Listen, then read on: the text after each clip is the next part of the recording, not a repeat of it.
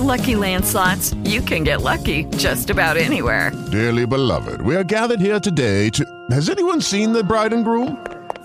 Sorry, we're here. We were getting lucky in the limo and we lost track of time. No, Lucky Land Casino, with cash prizes that add up quicker than a guest registry.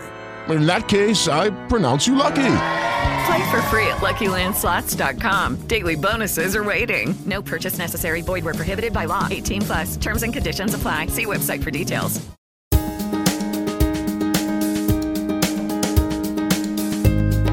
Welcome to Thriving in Business and Life. I'm Christopher Harding. And I'm Will Wilkinson. Welcome back to the program. And today we're talking about stories. Yeah, we have, in our different podcasts, we've been doing this for over a year now. It's hard to imagine that. Yeah, we've got over 60 programs in the can. Yeah, and we just want to say thank you, first of all, to people we've got listening from all over the world, which is always a thrill to us. We're happy that what we're able to share is finding a place in the lives of people from, I think it's like 30 different countries. That's truly amazing. Well, it wouldn't make much sense just to sit here and talk to each other. As much as we enjoy that.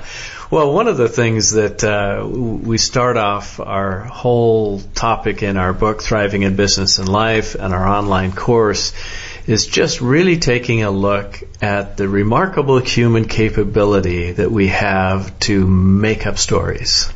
It's true. This is a tradition. Humans have been making up stories ever since we could.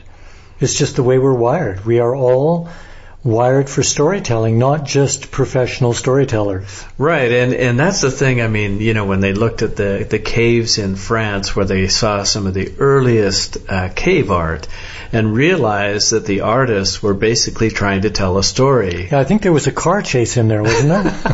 I think you're thinking of a later version. Yeah. That would have been a real surprise. I'm joking, but my point is that there's a certain formula to storytelling. And a couple of years ago, I was hired to write a screenplay, and so I did some deep research on the topic and was really amazed to discover just how formulaic storytelling can be.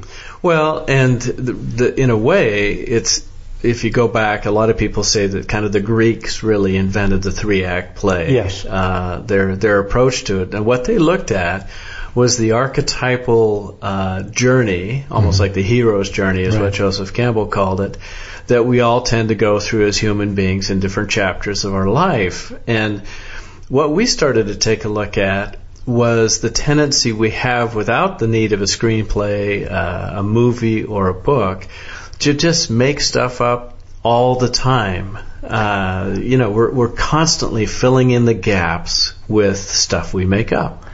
And it's actually very helpful to study classic storytelling to see where in the stuff that we make up we're kind of following the pattern and where we deviate. Particularly in a good story, there are ups and downs. Right. You expect the hero to soar in success and fall in defeat, pick himself or herself back up again and keep going. In our lives, there's a tendency to think that our story should be more flat, like just heading straight up. Any obstacle is considered to be like a bad thing. But actually, in all good stories, we expect there to be problems which we solve. Well, so let's take a look at how this shows up in our day-to-day world. We talk about making up stories, and what we're really saying is that we assign ourselves a role in certain situations. We cast ourselves in a certain role. We tend to see other people in other roles. Maybe they're an ally, maybe they're an enemy, maybe they're a problem. And just the very fact that we create that story structure, you could say unconsciously, in our mind, we actually begin, research shows, to act out those stories as if we're following one of these archetypal scripts.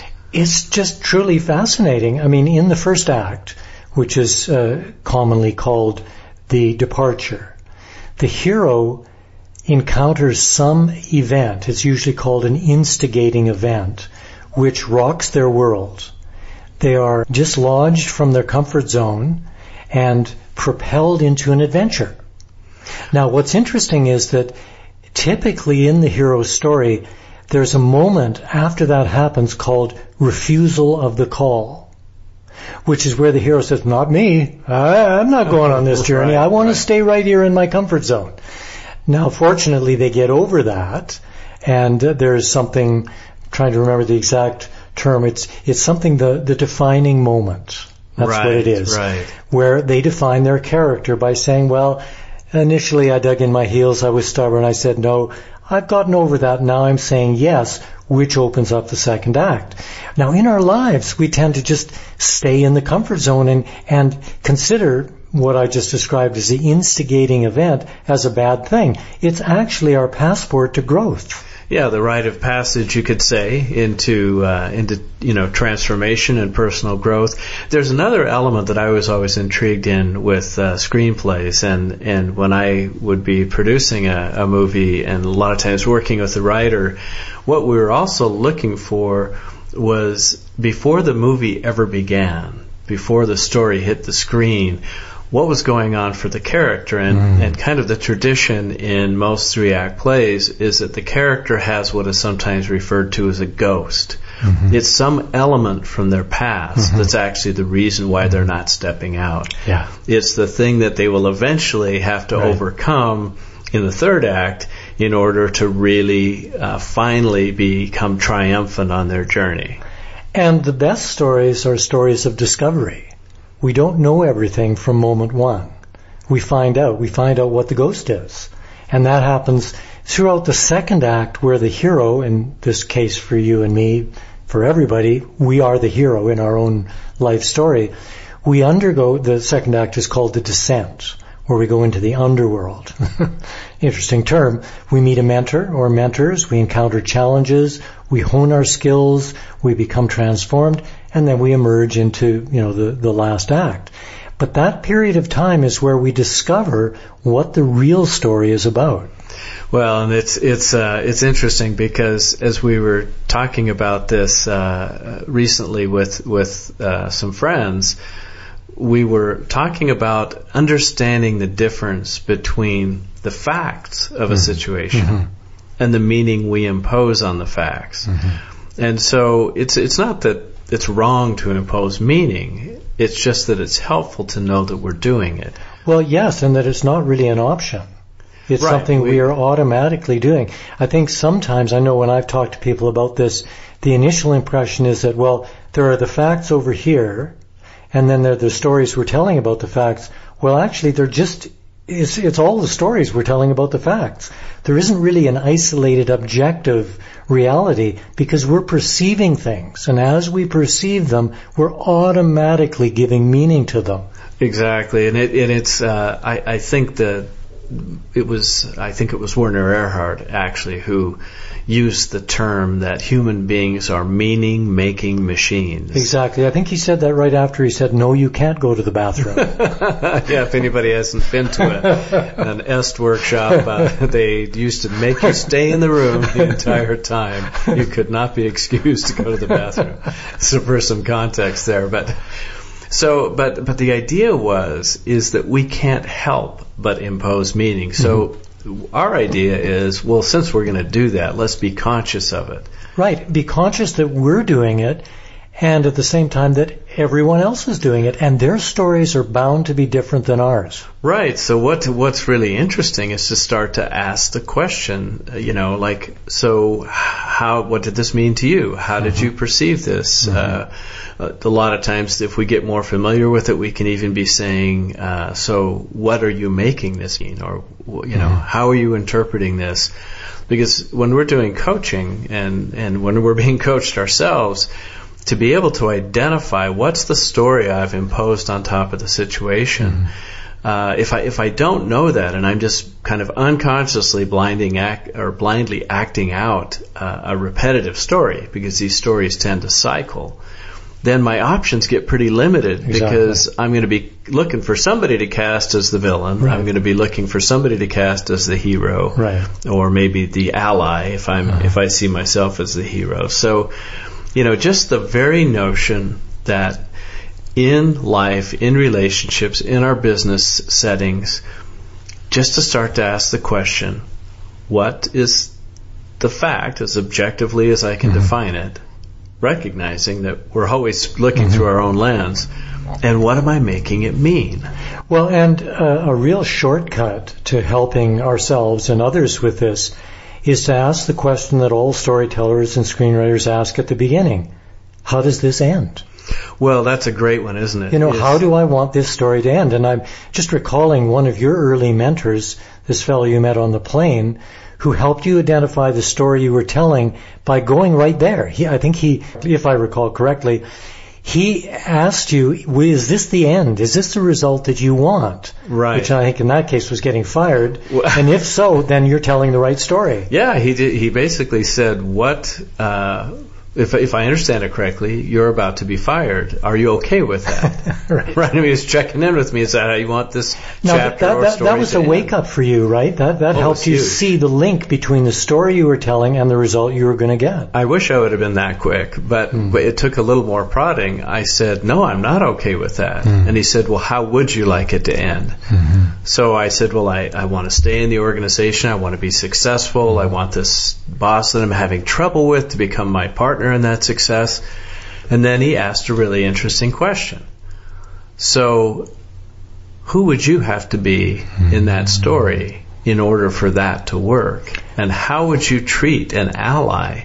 So, I mean, he helped me basically, we call it flip the script, right? He helped me basically set up a new ending, identify who I needed to be in that story in order for that to work, and then start to ask myself, how does that character in my story act so that I can create that outcome?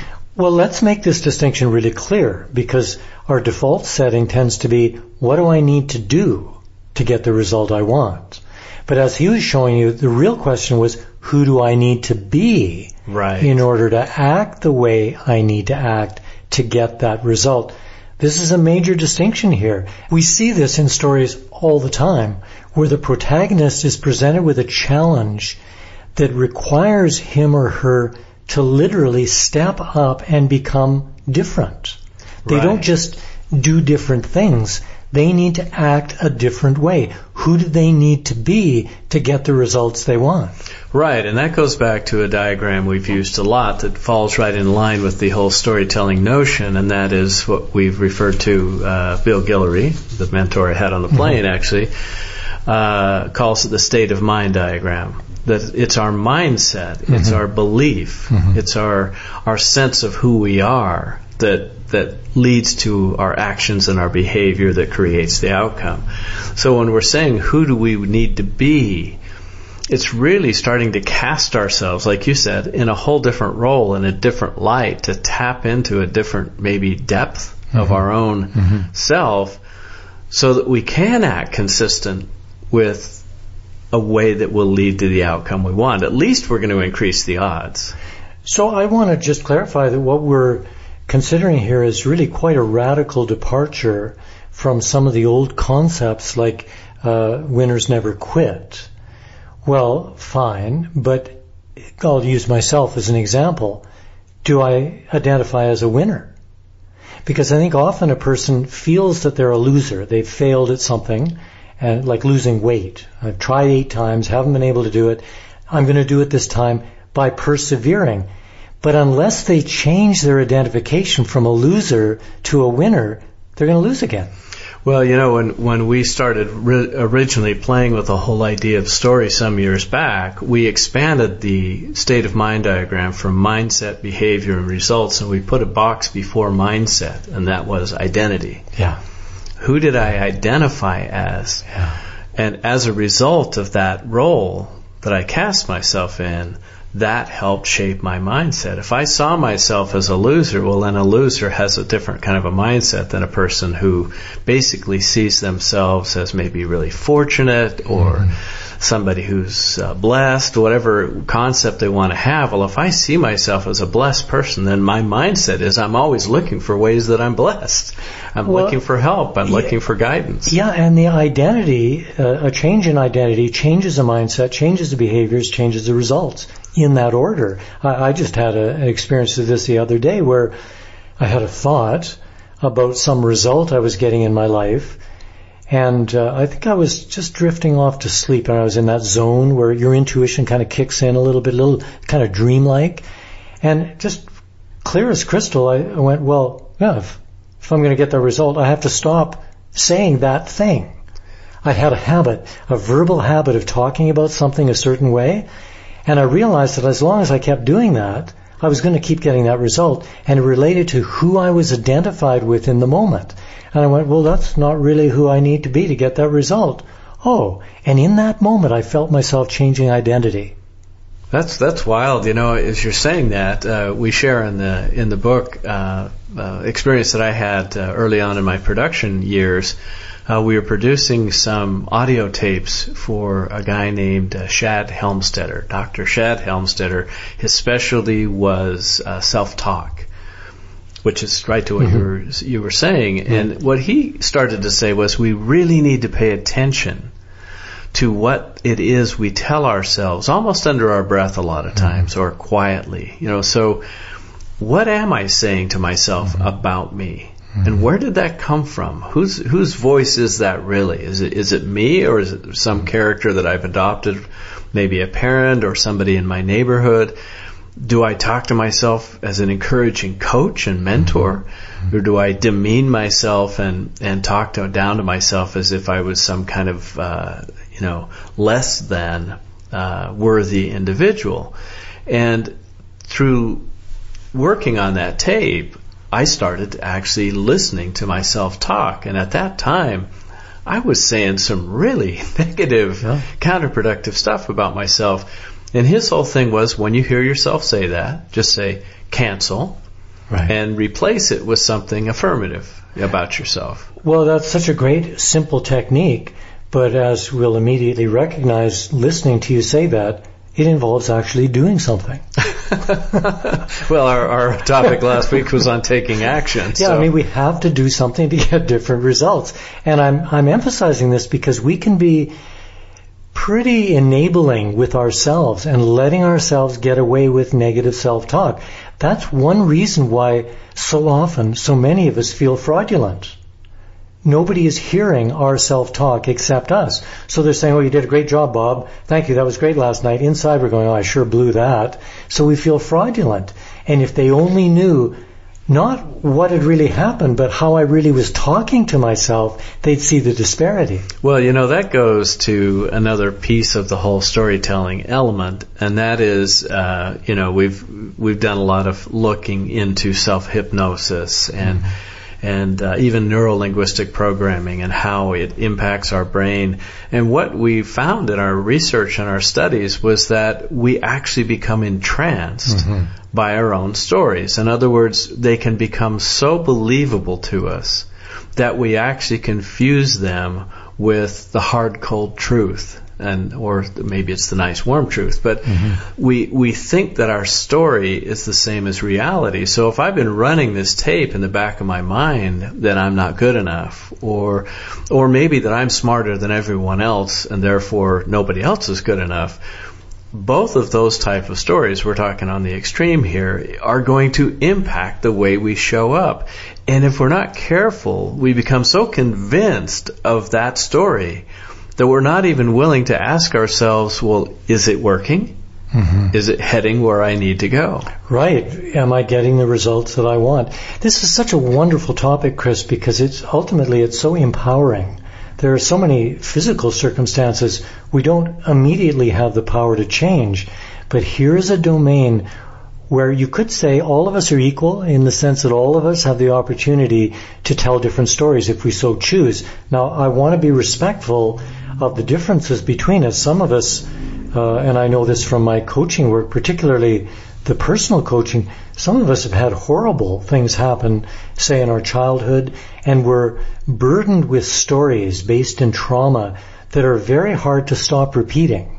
We repeat them inside ourselves with our self-talk, and then, as we all know, we tend to replicate similar circumstances over and over again. The bad relationships, the failed career moves, etc., etc. What we're suggesting is that, as we like to say, go upstream. Don't just work with those symptoms. Go upstream and identify the identity that I have, that you have, we all have, that's resulting in the mindset, the behaviors, that's getting those results. Exactly. Well, and that's what Bill did for me on the plane. Basically, he invited me to go upstream and say, if you continue to do what you're doing, look downstream and see where that's going to lead. Mm-hmm. Is that where you want to end up? That reminds me of the expression, if you don't change direction, you'll end up where you're heading. Right, yeah. Well, the thing about trauma, and, there's more and more study around trauma and trauma-informed care in terms of healthcare, trauma-informed care even in policing now. Mm-hmm. Because what they're coming to realize is that when we have a dramatic, traumatic, emotionally charged experience, our tendency is to keep playing it out, whether we're telling the story over and over again, which sometimes can be very helpful, or whether we are unconsciously acting it out again in order to attempt a better resolution. Right. But if we're doing that unconsciously, the challenge is we're likely to keep falling into the same trap. Well, and it also helps to recognize a tendency in our translating to go from specific to general. So in other words, let's say as a person's growing up, they have a primary caregiver who doesn't show them a lot of love. So it might be, my mother didn't love me. Well, that's one person. But the way we might translate that is into nobody loves me. Right. And then I'm not lovable. I'm not lovable, exactly. Yeah. My mother didn't love me, therefore I'm not lovable, therefore nobody can love me. And then we're facing this huge situation, which is a very different story than saying, I had a mother who struggled to express love towards me. Just look at the difference in those two stories. Well, so again, what we're making a distinction of right there is the difference between the facts. Mm-hmm. I had a mother who didn't express love to me, if mm-hmm. that was what went on, and what I made that mean. Right. My mother doesn't love me, or I'm unlovable. That's meaning imposed on the facts. And so if sometimes it's just to go back, and when we're coaching, a lot of times that's what we're trying to do is get somebody to back up and say, so tell me factually, mm-hmm. from an outside observer's standpoint, what took place. Mm-hmm. And, just if it was going to be stated in facts. Now, what is it that I've made that mean? What's been my history with mm-hmm. that? Is that serving me? And next, what else could I make that mean that would better serve me and the aims or goals that I'm actually pursuing? Exactly. Another mistranslation we make is we take something that happened to me and turn it into something that happened because of me. Yeah, that's so something that happens to me, maybe somebody treats me poorly. I'll turn that into, I'm not worthy. There's something about me that causes people to treat me that way. That's just the way I am. That's the way I am. And then I take responsibility unfairly for something that really didn't originate with me. Right. Well, I mean, those are two big keys right there. I guess if we all identified just those simple pieces, it would be a lot to unwind. So, I mean, and a lot of times, I mean, that's what therapists are actually doing, is they're helping us go back and examine what happened and what we made it mean. And a lot of what we're suggesting, because we're doing coaching, which is really more about moving forward, is to look at a specific situation and get people into the present moment and say, what would you like to have happen here? Mm-hmm.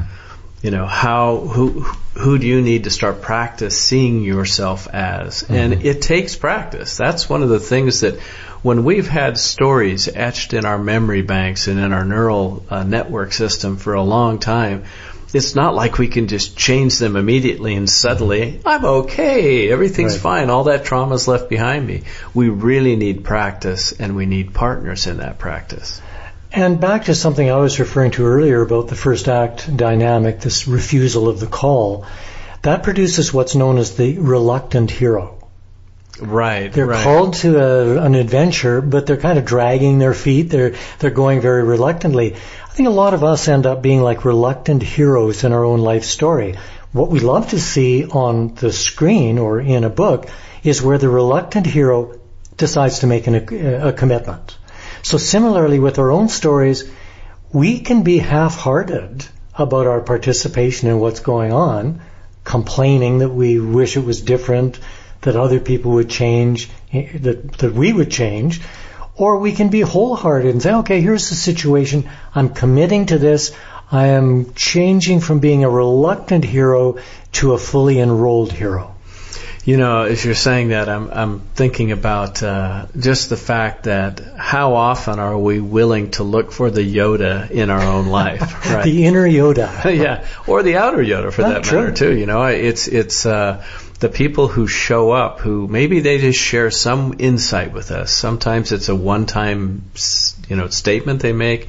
Maybe they can become influential. So one thing I'd suggest is for all of us, as we're continuing to grow and evolve our story into a more whole, healthy version of ourselves, to look for the people who encourage that, who call that out in us, who really are able to coach and mentor us. I was on a call just a little bit ago with a young woman whose story is so remarkable that if you would have listened to her story 5 years ago, you'd assume that she'd either be dead, in prison, or in an addiction recovery center somewhere.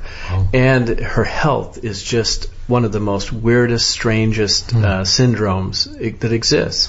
This young woman is out there rocking the world because she made up her mind that she was not going to let this win, that it was not going to get the best of her, that as long as she was breathing and still alive, she was going to contribute. As a result, she's not only inspiring tons of other people, but she's attracting tons of people to support her in the causes she's now behind. It's just every time I talk to her on the phone, there's yet another miracle that's happened. Well, this is such a great point, and it's wonderful to bring up here at the end of our program, because in the third act, which is the completion, sometimes known as the return, the hero or heroine comes back to their world and they bring the elixir to heal the kingdom. That's how it's put in those terms. Well, this woman is demonstrating how she not only helped herself, she brought something, her contribution, to help the world. This is something that resonates on a deep level with all of us. Our life isn't merely for ourselves. We're all here to make a contribution, and there are obstacles that we will invariably meet along the way to become who we're destined to be, to make the contribution we're here to make. Yeah, I love thinking of it that way, because we each do have a contribution that we can make that not only is going to improve and bless the lives of those around us, but it will also bring us into a higher level of joy and just happiness and satisfaction as well. So as we conclude, I think the invitation is pay attention to the stories you're telling in your own mind, pay attention to the meaning you're imposing on the facts, and who you have cast yourself as in your own play. And I would add, ask, how do I want this story to end? Yeah. What's the result I'm going for? And then, who do I need to be? What identity do I need to take on? Just like, in the casting room, you're going to play this role. I will play this role, changes my mindset, changes my behaviors towards getting that result I've identified that I want. Right, and you don't have to look at the entire ending of the movie. You can just look at, how do I want the next chapter to end? Chapter by chapter. Well, what a stimulating conversation. We told a good story. Yes, we did. Well, if you've got your own stories or ideas you'd like us to explore, you can contact us at thrivinginbusinessandlife@gmail.com. I'm Christopher Harding. And I'm Will Wilkinson. Thanks for joining us.